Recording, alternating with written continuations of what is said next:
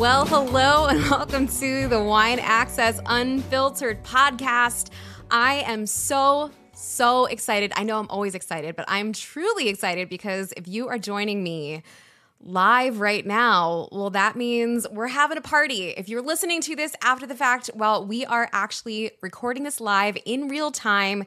It's Thursday, August 17th, and today is the show where I tell you all the things that I'm super excited about. Now, why am I doing that? Well, a couple reasons. When I used to work as a sommelier at Press, people used to ask me that all the time. What are you excited about? What are you drinking right now?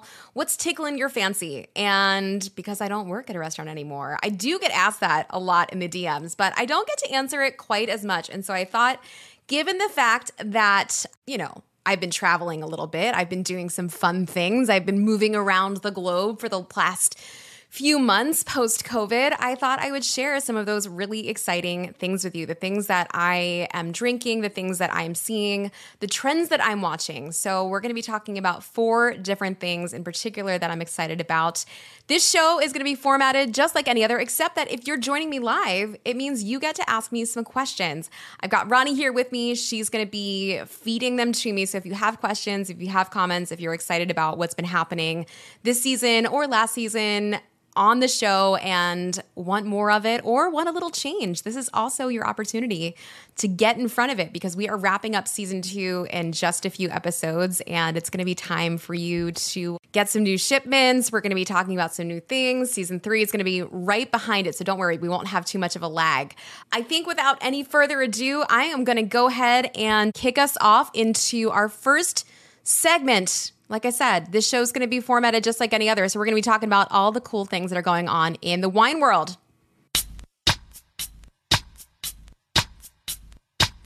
All right, my friends, we are talking about what's going on in the wine world, and we're going to start with this. It has come to my attention that the maintenance staff is switching our toilet paper from Charmin to generic.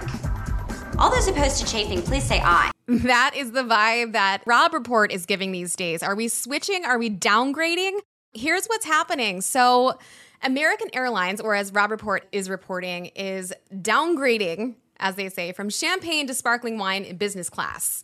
What does that mean? Well, that basically just means that they're switching from champagne to Trentedoc, which I have to say, a really interesting word that they're using. Switching, maybe pivoting might have been a better word. I don't know. Innovating, opening up the borders. I feel like there were a lot of different word choices we could have used here for this article because ultimately I don't think this is a downgrade. So in business class, if you're flying international and you're trying to enjoy a glass of sparkling wine, it's not going to be champagne anymore. It's going to be Ferrari Trentedoc. I love champagne. I think everyone knows that I love champagne, but I also love sparkling wines from other parts of the world. I think there's a lot of merit in sparkling wines from other parts of the world. And as much as I think champagne is a good thing, I think the fact that we are opening up our doors to other things is amazing, especially given the fact that I actually was just flying international business class from Argentina to the United States. And, not that it was like a bad champagne, but like this is what we were served. If you're watching right now, it was Champagne Ernest Rapinoe. It was fine. It was like nothing to write home about.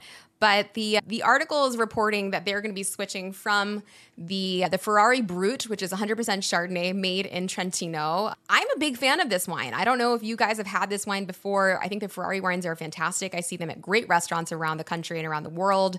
This is actually a wine that I've served at Aspen. I'm a huge fan. To me, this is not a downgrade. I think this is an improvement in a lot of ways, honestly, after what I had on that flight.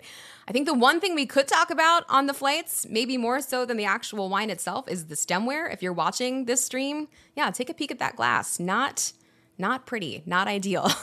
So I don't know, American Airlines, if you're around, if you're watching this, maybe let's talk about your glassware. And I'm in favor of the switch. Let's keep it happening. Let's bring more international sparklings around. I think one point I always like to make is the fact that if you're not someone who loves super tart flavors, champagne's maybe not your deal. Maybe you want something from the New World. Maybe you want something from a warmer climate. Maybe you want something from like California or even Oregon. Champagne is not the end all be all. We love champagne, but there are other options out there. On the stemware front, since we're talking about stemware and the fact that it's not great on American Airlines right now, we've got to talk about our girl Taylor Swift, who had a great stemware choice. She just wrapped up the Eras Tour, I guess leg one of it in LA, and she was seen sashaying out of her concert with a very appropriate glass filled with white wine. So let's take a peek at this video right now. I'm going to show you. This is Taylor. Look at her flipping her hair, doing her thing, walking out with this great glass of white wine. I love that. I'm a big Taylor Swift fan.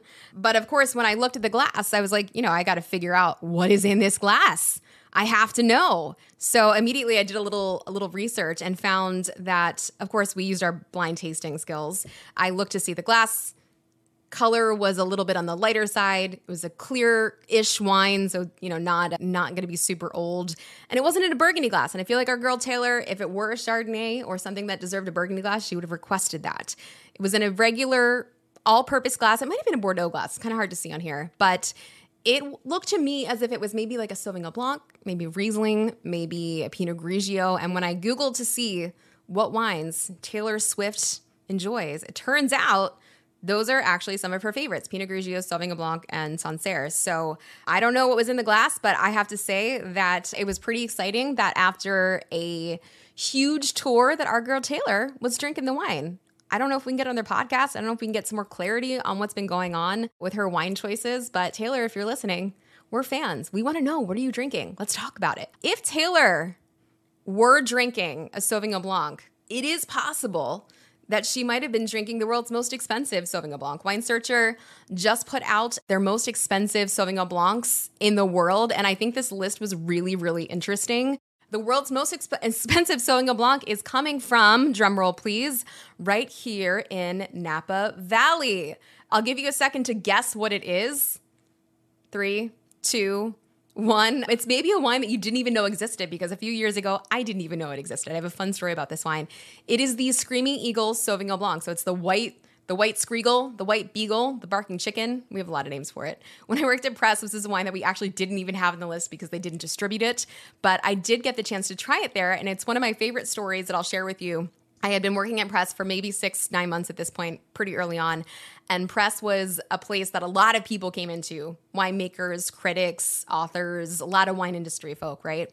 And so one night, Robert Parker walks in the door, and Robert Parker came into the restaurant with some regularity. And that night, I happened to be on the floor, kind of alone. He walked right up to me and he said, "Hi, how you doing? It's good to see you." And I was like, "Hey, Robert Parker, it's really good to see you too.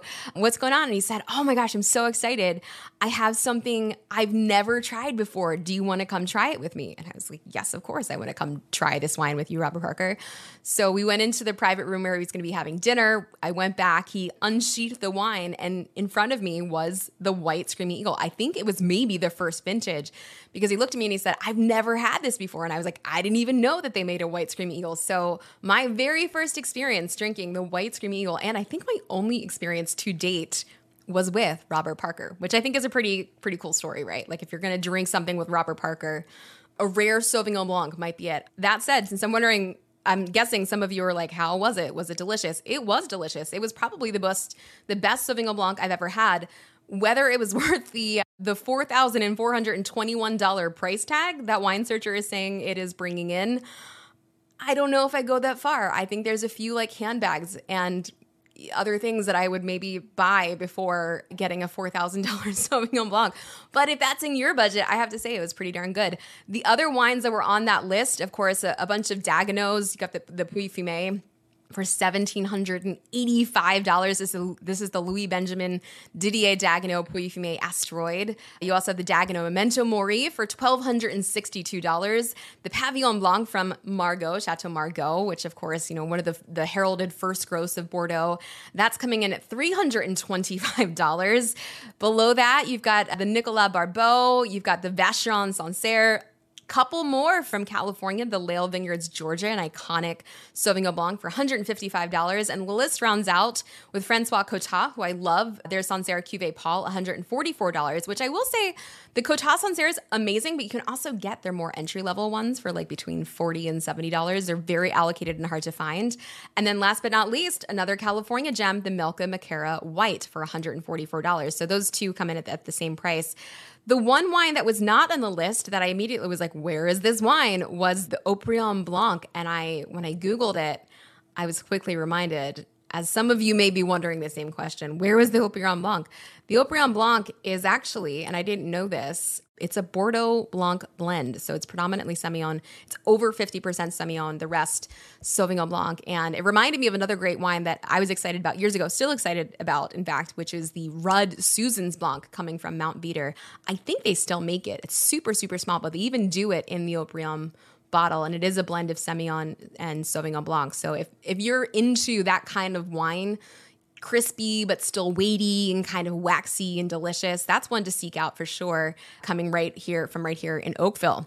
We are going to wrap up our articles with an update.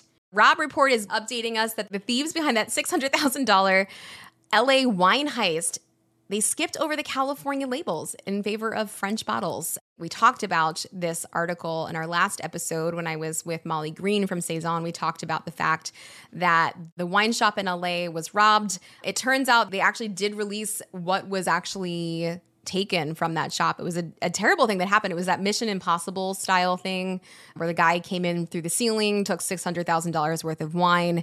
It turns out he wasn't super into California wines and was probably kind of clued into the wine world, because instead of grabbing pricey bottles of Krug champagne, he went for an $800 bottle of Guillaume Sellos champagne. So he went for the Sellos champagne. We went for grower champagne over house champagne. I don't know if it were me. I'm not sure that I would have done that. I like Sellos, but I like Krug too. I mean, not that I'd steal wine from a shop, but I thought what was really interesting, and they did too, particularly notable, is that the suspects also ran off with a Nebuchadnezzar of Bilkar Simon Brut Reserve Champagne, an extremely rare 15-liter format. Do y'all know how big a Nebuchadnezzar is? That's like 20 bottles. That's a lot of Bilkar. So if you happen to be at a party and you see a Nebuchadnezzar of Bilkar come out, you may want to call the cops because it may be stolen.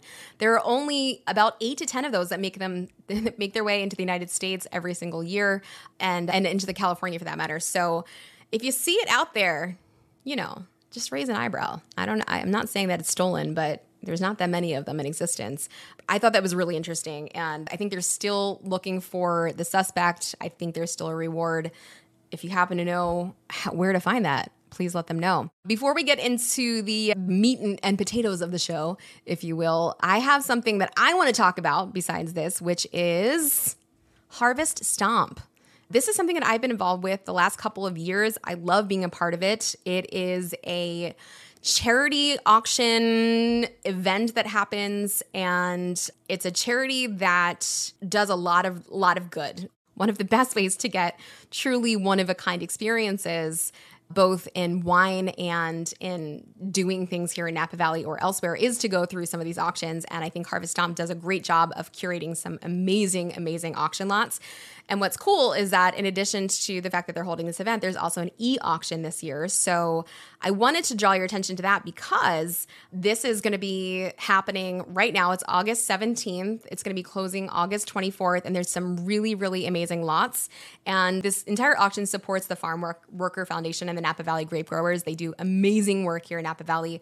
Nothing we do in this wine world happens without our farmers. And this organization, both organizations, truly support all of their efforts. So you're going to be supporting a good cause. Let's take a look at this first lot because I think it's pretty incredible. I didn't even know this existed. So Scarecrow apparently did something called Toto's Opium Dream. So if you're familiar with Scarecrow, this is a wine, multi-100 point wine coming from the J.J. Cohn Vineyard in Rutherford. This is a wine that I think a lot of you would love to get your hands on in general, but this is a super, super rare bottle that's going to be up for grabs. This is coming specifically from the Old Men Vines. If you've been ever lucky enough to go see this vineyard, you'll know what I'm talking about. They're big, they're gnarly, they're kind of crazy. And so this is one of only a few bottles that's ever going to be released, and you're getting bottle number 1 in this auction. So take a peek at this auction. I've linked everything in the description if you're interested in checking it out. This is obviously going to go for quite a bit of money, but there are other lots that I think are, going to be a little bit more reasonable. So if you're interested in supporting the cause, I will be there at the actual auction. So if you're there, say a little hello. That is it for our articles section. We're going to be getting into the drinking wine section, which I don't know why I haven't been doing in the first place. I am quite thirsty. If you're drinking with me on this podcast, that means you're probably drinking the at-large Chardonnay, which is what I'm going to be opening in just a few seconds. If you're not drinking with me, that means you're maybe not a part of the Wine Access Unfiltered podcast wine club. What are you doing with your lives? Get on it. We are having so much fun doing this podcast wine club. And if you're not a member of it, let me tell you a little bit about it. It's pretty great. This is the podcast wine club here. It's $120 plus tax per shipment. Does include shipping though. You're going to get 4 bottles, all hand selected by me and delivered 6 times per year. And then you get 10% off all of your purchases. So there you go. Join us. Have a little fun. When we come back in just a few seconds, I'm going to have the at-large Chardonnay along with a few other surprises. So go grab your wines and I'll see you in a second.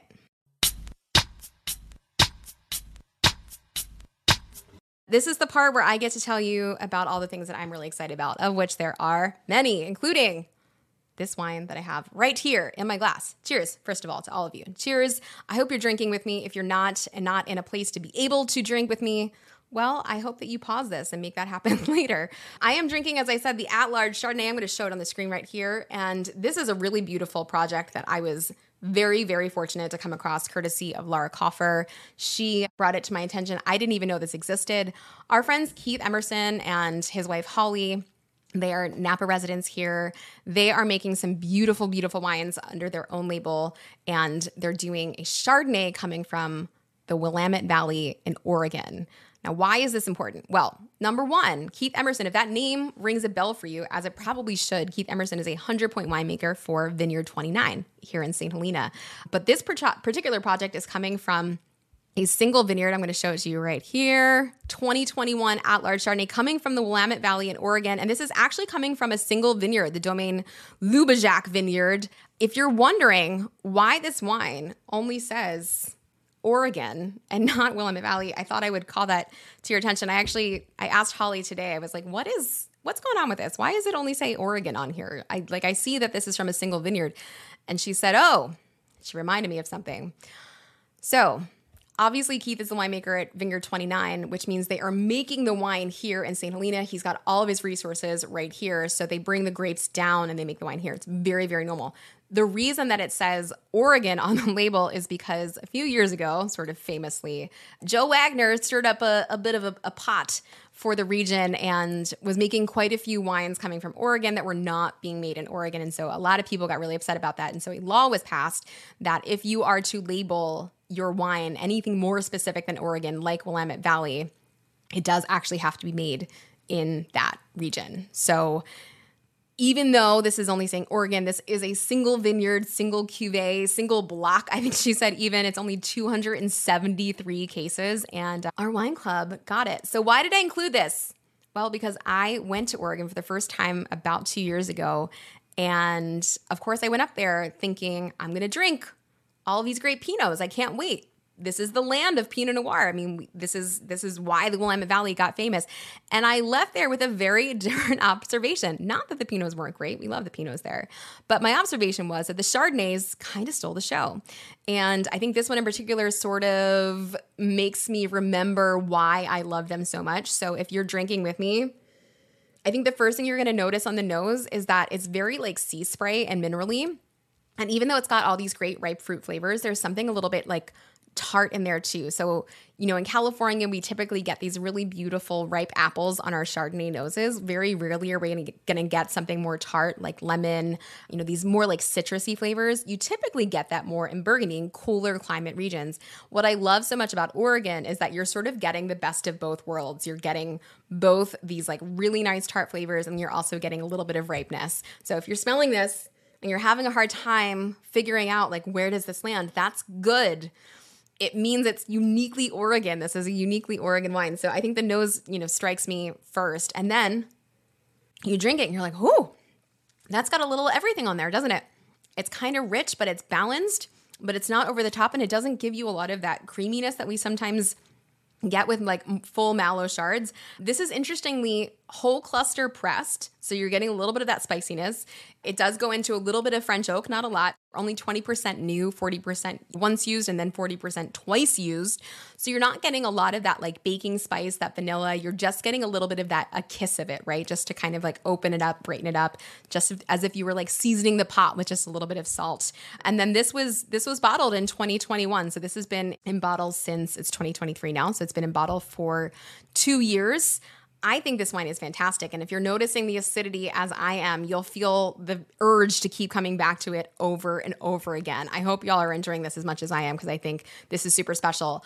In addition to the fact that I'm super excited about Oregon Chardonnay, as I hope you all are too, I'm also really excited about Oregon sparkling wine made from Chardonnay. So obviously a natural progression from that. So Oregon sparkling wine, I think, is something that I'm going to be paying more attention to. In particular, I was just in Aspen at the Food and Wine Classic doing a whole seminar on the sparkling wines of the world.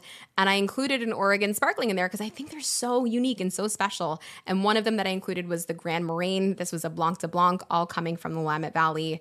And something that I think really just embodies, as I was alluding to before, sparkling wine is amazing, and it can really show all of its different places as it migrates from region to region.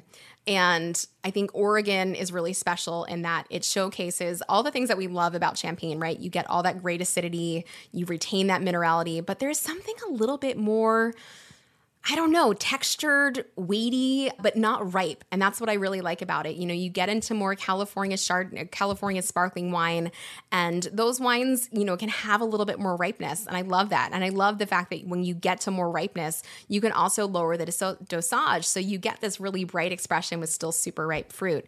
But with Oregon, I think, again, just like with the Chardonnay I was talking about, you get the best of both worlds. I love that some of you in their comments are commenting that you love this wine. I'm so excited. I can't get enough of this. Dangerous to be doing a live podcast drinking wine. I don't know who thought this was a good idea, but I'm here for it. All right, I'm going to set that aside, and I'm going to go to number 2 thing that I'm super excited about. I wonder if you can guess what it is. I've had a lot of fun roaming the world over the past year or so, and one of the things that I got to do right after Aspen Food and Wine, in fact, was I got to fly to Paris. This was wild. So I got this email, and they said, hey, do you want to come to Paris for 2 days and celebrate World Lambrusco Day? And I was like, heck yeah, I do. I love Lambrusco. I have loved Lambrusco for a very long time, but I feel like I don't really know that much about it. So when I got the opportunity to go to Paris, of all places, and go hang out in the Eiffel Tower, which is ridiculous, a whole other conversation, I was blown away by what is happening in the region. So let's talk a little bit about Lambrusco. If you're unfamiliar with Lambrusco, you might have seen it before. Lambrusco is typically known as being a slightly sparkling red wine. And I've talked about Lambrusco before because I love it with pizza, right? I love this very classic style of Lambrusco. But what I didn't know until I got over there is that there's so many different styles going on. There's so many great ways to make Lambrusco. It does make it just a little bit overwhelming as a consumer because you can make Lambrusco in a lot of different ways. But I think I had some things cleared up for me that I want to share with you. I'm presenting a map right now. So you'll see that Emilia-Romagna, if you're looking at Italy, which is where Lambrusco is made, if you're looking at Emilia-Romagna, it sits to the north of Tuscany, south of, Piemonte. And so Emilia-Romagna is actually more known for food than it is for wine. As you zoom into Emilia-Romagna, you'll see that Bologna is right there. So that's where you fly into to go to the region. And then Modena is kind of like where it's all happening. You might know Modena from shows like Master of None. You might also know Modena from restaurants like Osteria Francescana, one of the most famous restaurants in the entire world. It was number 1 in the world's 50 best list. But it's also known for producing wonderful foods like prosciutto di Parma and Parmigiano Reggiano and balsamic of Modena. So, all those great foods. But, a lot of times we forget that there's some great wines. A couple of things on Lambrusco, because I think I struggled with understanding, is Lambrusco a grape? Is it a wine? Is it a region? Okay, Lambrusco is not a grape, but a family of grapes. They have been cultivated in Emilia-Romagna for quite some time. You're going to find several different varieties of Lambrusco, which, by the way, Lambrusco doesn't have to be red. Even though it's all red varietals, it doesn't have to be red. It can be produced in white, in rosé, in a whole family of different colors. And in fact, when I was in Paris, I got to taste all of these different styles. And then when I got to the region a few days after, I tasted 145 different styles of Lambrusco. So that's how you know there's so many different ways to make this. I think one of the other things that I want to clarify is that Lambrusco can be made in all different ways. So if you're out there in the world shopping for Lambrusco, one of the things that took me a second to figure out is the fact that it can be made in the Charmat method, just like Prosecco. It can be made method ancestral, like you would find with Pet Nat. It can be made in the Champagne method, the traditional method, so where you have fermentation in bottle. And so it was, I think, a little confusing for people and for me to sort of look at a region that's producing these sparkling wines and go, well, how is it made? Like, how do you know? Confusingly, it can be made in lots of different ways. But here's what I think my big takeaway was. When you're talking about the two primary styles of Lambrusco, so Lambrusco di Sorbara. Lambrusco di Sorbara is going to be the grape, right? So this is one of those family members of the family of Lambrusco grape. Those are usually made in the lighter style. So it's made in either the white or the pink style. Lambrusco Grasparosa is going to be made in the red style. So if you love that red, slightly sweet at times, slightly sparkling frizzante, that's usually Grasparosa. So if you're out in the world looking at a menu and you see Sorbara and you see Grasparosa, well, that's what that means. So that clarified that for me. One thing that I discovered while I was there, or I should say rediscovered, because I was actually familiar with this producer, is the Paltrinieri wines. So these have actually been featured on Wine Access before. This is the Les Clis. This is from my personal stash. But Paltrinieri is probably the most exciting producer of Lambrusco right now in the region. When it does come to Wine Access, when it does make a reappearance, this is a wine that you're going to want to definitely check out. And if you're watching right now, you're going to see that this is not your typical red color, right? This is sort of this almost Bilcar Simon rosé color. This is kind of like orangey hued pink. And what was so cool about Paltrinieri is that he really makes these Lambruscos in a dry style and in a style that is a little bit more serious than I think what we're used to seeing in the region. Just take a peek at that color. Look how pretty that is. I also want to draw attention to the fact that Lambrusco can be bottled in lots of different ways. And this one was actually under regular cork, which is kind of crazy. So I just pulled the regular cork in here. There's lots of bubbles here, but it's not super, super bubbly like you would find in a champagne. On the nose, it's super like, it's kind of like biscuity like you would expect from a champagne, but there's also something a little savory underneath it there as well. And this is a wine that is actually coming from vines that are 45 years old. When I was in the region tasting at the different wineries, tasting tons of different wines, we went to the Consorzio and tasted those 145 wines. I was amazed to see, how much the style and the quality can change. But I think what stuck out to me the most was that Paltrinieri by far was producing some of my favorite wines. This is a wine that I'd be super excited to have with what's in my fridge ready for me to have later tonight, which is pizza. I had pizza last night at a new restaurant in Healdsburg. I guess that could be added into this episode, something I'm excited about, which is Molti Amici. This is a new restaurant in Healdsburg that took over the Campofino space. So if you're coming to Healdsburg, if you're coming to California, check it out. But pizza, to me, Lambrusco is always a pizza wine, right? You can have this with lots of different Italian foods. And certainly, if you're in the region, if you're in Modena, the things that you want to have it with are the great meats, the charcuteries. So if you go there, like, you're just going to be inundated with tons and tons of different meats and cheeses, and especially the Parmigianos, which are delicious. I can't get enough of this wine. And even though I swore off charcuterie for like a minute after this trip, I'm kind of ready for it to come back into my life. I don't know about you guys. So if you have the privilege of having some Lambrusco, I would say definitely go to your store, go to your local, like, Dina's Lucas not around anymore, but when I'm back in Philly, I always go to De Bruyne Brothers. That's my favorite. Get some great quality meats and cheeses and like go to town with this. All right, number 3 thing that I'm excited about. This will be a quick one, because we're doing a whole episode on it coming up. So I was just recently in Tuscany in Chianti Classico. And I have to tell you, I think of all the trips that I've had this year, this one, even though it was my third time in Chianti in the last year and a half, this one just did it for me. I don't know what it was, but this one just did it for me. If you're not drinking Chianti Classico, you're missing out. We're going to be talking to Filippo Bartoletta in our next episode, who lives in Tuscany and who I got to know actually both in Tuscany and on our trip to the Eiffel Tower with Lambrusco. But what I'm excited to talk to him about is how far Chianti has come. And I don't know if you've traveled to the region, if you've been drinking Chiantis. I'm talking specifically about Chianti Classico, which is, the heart of the region where you're going to find the best producers. It's also the ones that are famous for having the black rooster on the label. You'll see the black rooster on the back of the label and on the band of the actual wine itself. But Chianti Classico, for me, is my favorite wine to drink anytime. And it does so many different things in terms of versatility with different foods, with different styles, with different events. Mostly Sangiovese when we're talking about Chianti Classico, but can be blended with lots of other things. For me, Chianti Classico is the pasta wine. So, as much as I love my Lambrusco with pizza, for me, Chianti Classico is what I'm having for pasta night. It's also wine that can be aged. We had a lot of Chiantis that had some age on them.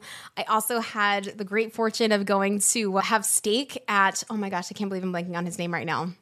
It'll come to me later. But anyway, we had steak in Panzano, and if you'll know what I'm talking about. He's the most famous butcher in the world. But we had steak in Panzano, and it was so good with Chianti.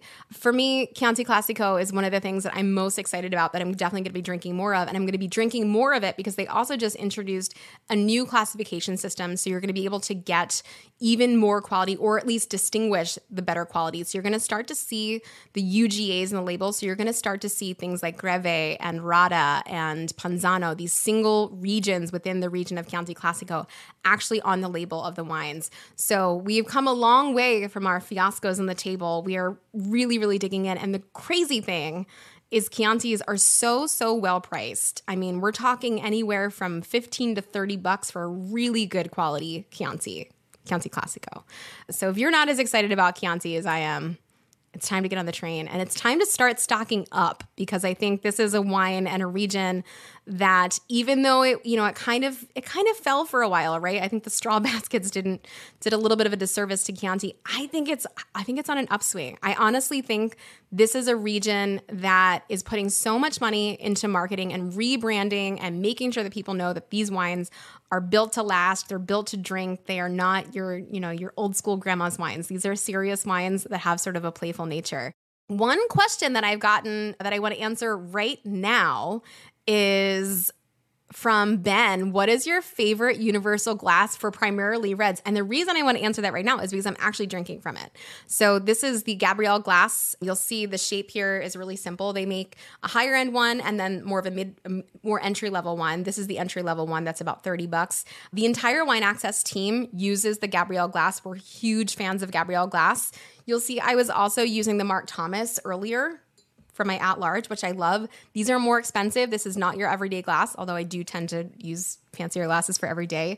But for my everyday glass, I am all about Gabrielle glass. I love the shape of it, and this is also wine that you can use not only for reds, but also for whites and sparklings. You'll see these at lots of Michelin-starred restaurants across the country. You'll see these at wineries. You'll see them everywhere. They're just a beautiful, beautiful shape, a great weight, and really, really well made. So things I'm excited about, Gabrielle glass. And then if you want something a little fancier, the Gabrielle glass, higher end as well, but also the Mark Thomas. We're getting to number 4. I hope that you're still here because I opened a really special bottle for you guys tonight. And the reason that I did that is this is something that it's not a new thing that I'm excited about, but it's something that I'm excited about again.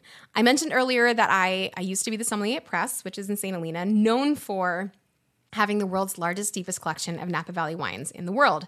And when I was there, I got to open some really, really cool things. I mean, our list went all the way back to the 1950s and 60s. We had deep verticals of all the great producers, Martini, Krug, Diamond Creek, Robert Mondavi, you name it, it was on the list. And we had tanker loads of it. And so every night I was uncorking some amazing, amazing bottles for people like Robert Parker.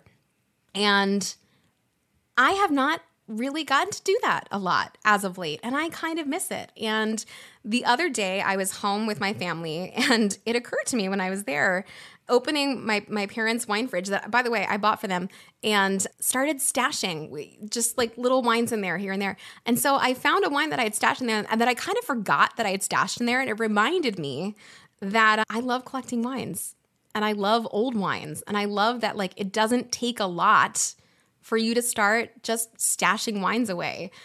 With that in mind, I opened a really fun bottle for you guys for this particular podcast. This is not a wine that you're going to find on Wine Access, but I found this wine and I wanted to share it with you guys virtually tonight.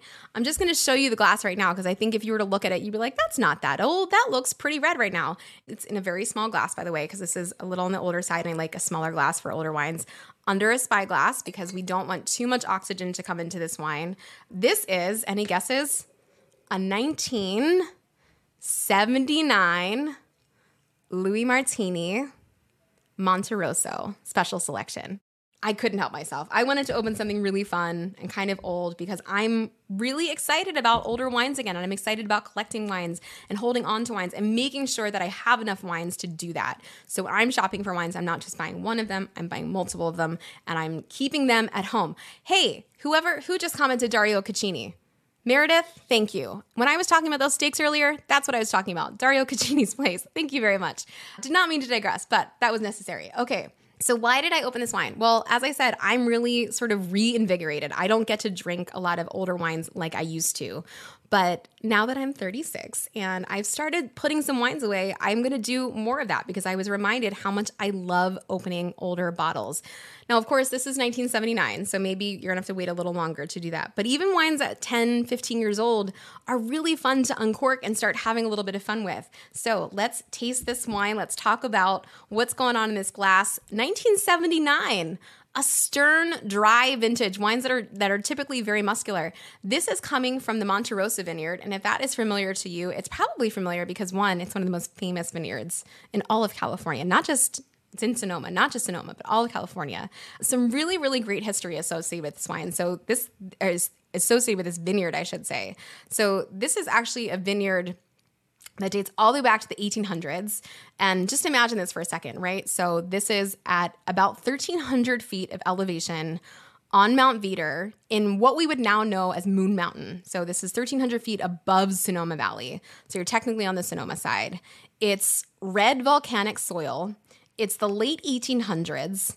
And there's no machines. There's no way of mechanizing, planting a vineyard. So these guys back in the 1800s are climbing up this mountain and planting vines here. I mean, this is an era that is just starting to be exciting for wine, but is quickly then dismantled by Prohibition. In 1938, Louis Martini decides to buy the Goldstein Ranch. He renames it the Monterosso Vineyard for these red volcanic soils.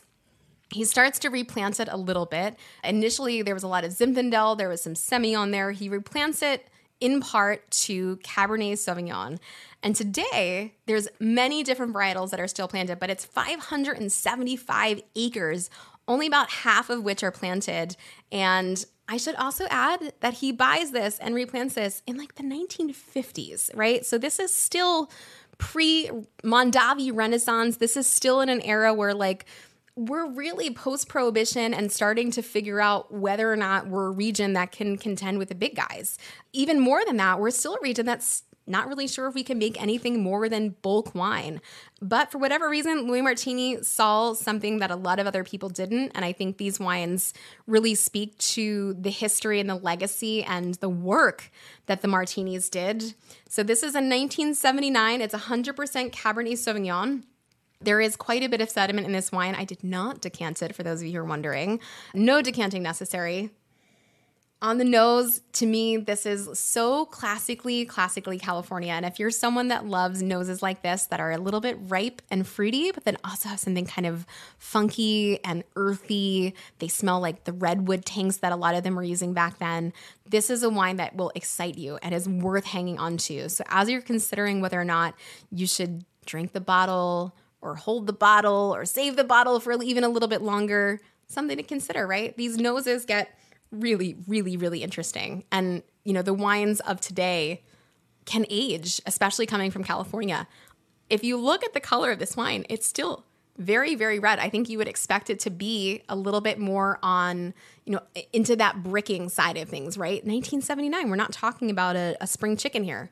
But it's amazing to me, as I take a sip of this wine, how fruity this still is. I mean, we're talking about 40 plus years of age on this wine, and it's still so fruity, and it still has tannin, and it still has structure, but it's got all these other things underneath of it. Something that's, it kind of smells like the redwood forests. And so as you're considering whether or not you should be aging these wines, that's what you should be thinking about. Do you want some of these forest floor flavors in your wines? The viscosity of this wine is another thing that I just get super, super excited about. And to me, martini wines from yesteryear have this great viscosity. It's kind of caramelly, it's kind of nutty, it's kind of earthy. Not everybody loves wines like this. It's not for everyone, but I think for me, this is something that I am reinvigorated about and something I'm going to be thinking about as I'm continuing to build my cellar. For those of you like, I don't know what to do. How do I build a cellar? It's not that hard. I promise you. I started collecting wines in my 20s. And when I say collecting wines, I mean, I bought bottles, I stashed them at my parents' house, and I forgot about them because I moved to California. So we're not talking about a serious collection. We're talking about a tiny little wine fridge that I bought that lives at the beach house now. So we're talking about baby steps. So you can start with the wine fridge. One of the things that I've recently done that I can't believe took me so long to do is I actually got a wine storage facility unit. So if you have a lot of wine deliveries that are coming, this is a great way to not only store your wine off-site, but also to make sure that you're not touching it unnecessarily, because we all know those nights happen, right? You had a couple, too many glasses of wine, just got a little bit excited, and then all of a sudden that 2016 Vinehill Ranch is uncorked. And you're like, darn, wish I wouldn't have done that. It happens, it's okay. But off-site wine storage facilities are great for that. The other thing that I love about off-site wine storage is a lot of times they will sign for your wine deliveries. One of the big problems that I have is that not everyone's home to sign for my wine deliveries. So that's a really, really big bonus. So as you're thinking about like, how do I collect wines? Baby steps. You don't need anything big. You can really just start with a little wine fridge, a little unit in a wine storage facility, and then just build as you go. And then eventually you realize when you open your cellar that you've got bottles of 2016 Vinehill Ranch that are, now 30 years old because you're like, well, I had other things that I could drink, right? So that's sort of the beauty of drinking older wines and collecting and buying with intent, which is something now that in my I guess, second part of my wine drinking journey, that's kind of where I'm at right now. I have some questions that I would love to go through with you guys. All right, is Chardonnay a good wine to pair with food, or should you drink it on its own? Both. D, all of the above. Chardonnay is a great wine to pair with food. You should absolutely pair it if you've got it, but I think it depends on the Chardonnay, right? Chardonnay can be made in a lot of different ways. If I'm drinking a Chardonnay that's got a little bit more oak on it, sometimes, especially these bigger California style Chardonnays, like your Kongsgaards of the world, your Marcassans, sometimes those wines are just really delicious on their own. I think Chardonnay is a grape that can really run the gamut in terms of style. If I'm drinking something like Chablis, Premier Cru Chablis that doesn't have quite as much oak, I'm definitely running to go get some oysters. But I also love Chardonnay because I feel like it's one of those wines that you can do either with, right? You can drink it by itself or you can have it with food. Red wines, I think, are a little bit different in that way. I think some Cabernets are just a little harder to drink on their own, and I really want some food with that. This one in particular, the At Large, I think you could go either way. I think there's so much beautiful fruit on here that you would not be mad if you didn't have food with it. But I think if I really, really had to have food, I'm going a little bit lighter. I think I'm going like salad with chicken. This is a rich wine, but it's not overly rich. It's a wine that doesn't want super, super heavy food. Now, if I were having something like a Kongsgaard, a really oaked Chardonnay, I actually would probably go something even bigger. And I've talked about this in the show before, which is I'd probably go with steak. I love Chardonnay and steak. I know it's crazy, but Chardonnay and steak is highly underrated. So great question. Question from Meredith. I've enjoyed the second season. I've learned a lot, but wanted to know if you plan on doing future episodes with non-wine industry guests. Yes, of course. We had a lot of fun introducing some wine industry guests into the show this year. We're going to be having some more non-wine industry people come back because we love that. I think one of the real reasons that we decided to do this show was to make wine conversational again. Talk about it with people who maybe don't live and breathe wine the way that we sometimes do. That's really important. People drink wine who don't work in the wine industry. So yes, of course, we'll be bringing more people on from the wine industry, from outside the wine industry. So I love that. Another question from Ben. Do you have any go-to benchmark producers for Chianti Classico? I do. I think one of the ones that I loved so much was Fontodi. That is a family that's been doing some amazing things for many, many years in the terracotta world, and a really beautiful property. But I think, Fontodi makes wines that are on the expensive side and then also on the entry-level side. So for me, that was one of my most exciting ones. Isole Olena is another wonderful one. I forget exactly where they're located. I think in Rada. So those are two producers that I really, really love.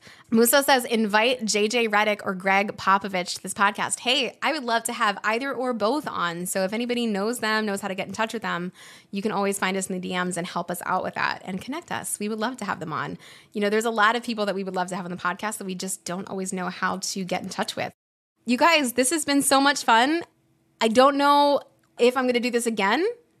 If you want me to do this again, let me know. But, a live show, just me, talking about the things that I'm excited about, gets me super jazzed, and hopefully got you super jazzed to keep exploring, keep being curious, because this is the beauty of wine, right? We can always, always be excited about all the things that are happening in the wine world, whether they're new or new to us. That's why wine is so special. That's what makes me so excited about it. So if you are enjoying this podcast, this is my reminder to you that you need to like and subscribe and review this show, especially if you're listening to this. We love reviews. They're super, super helpful. Leave us a comment on YouTube if you're watching it here with us. And, please just give us a little DM and let us know what you're loving and what you want more of. We're always open to suggestions and love hearing from you guys. So thank you so much to those of you who joined us tonight. This has been so much fun doing our very first live episode. I had a lot of fun putting this together, and I hope that I get to do it again soon. All right, you guys, I'll see you soon. Bye.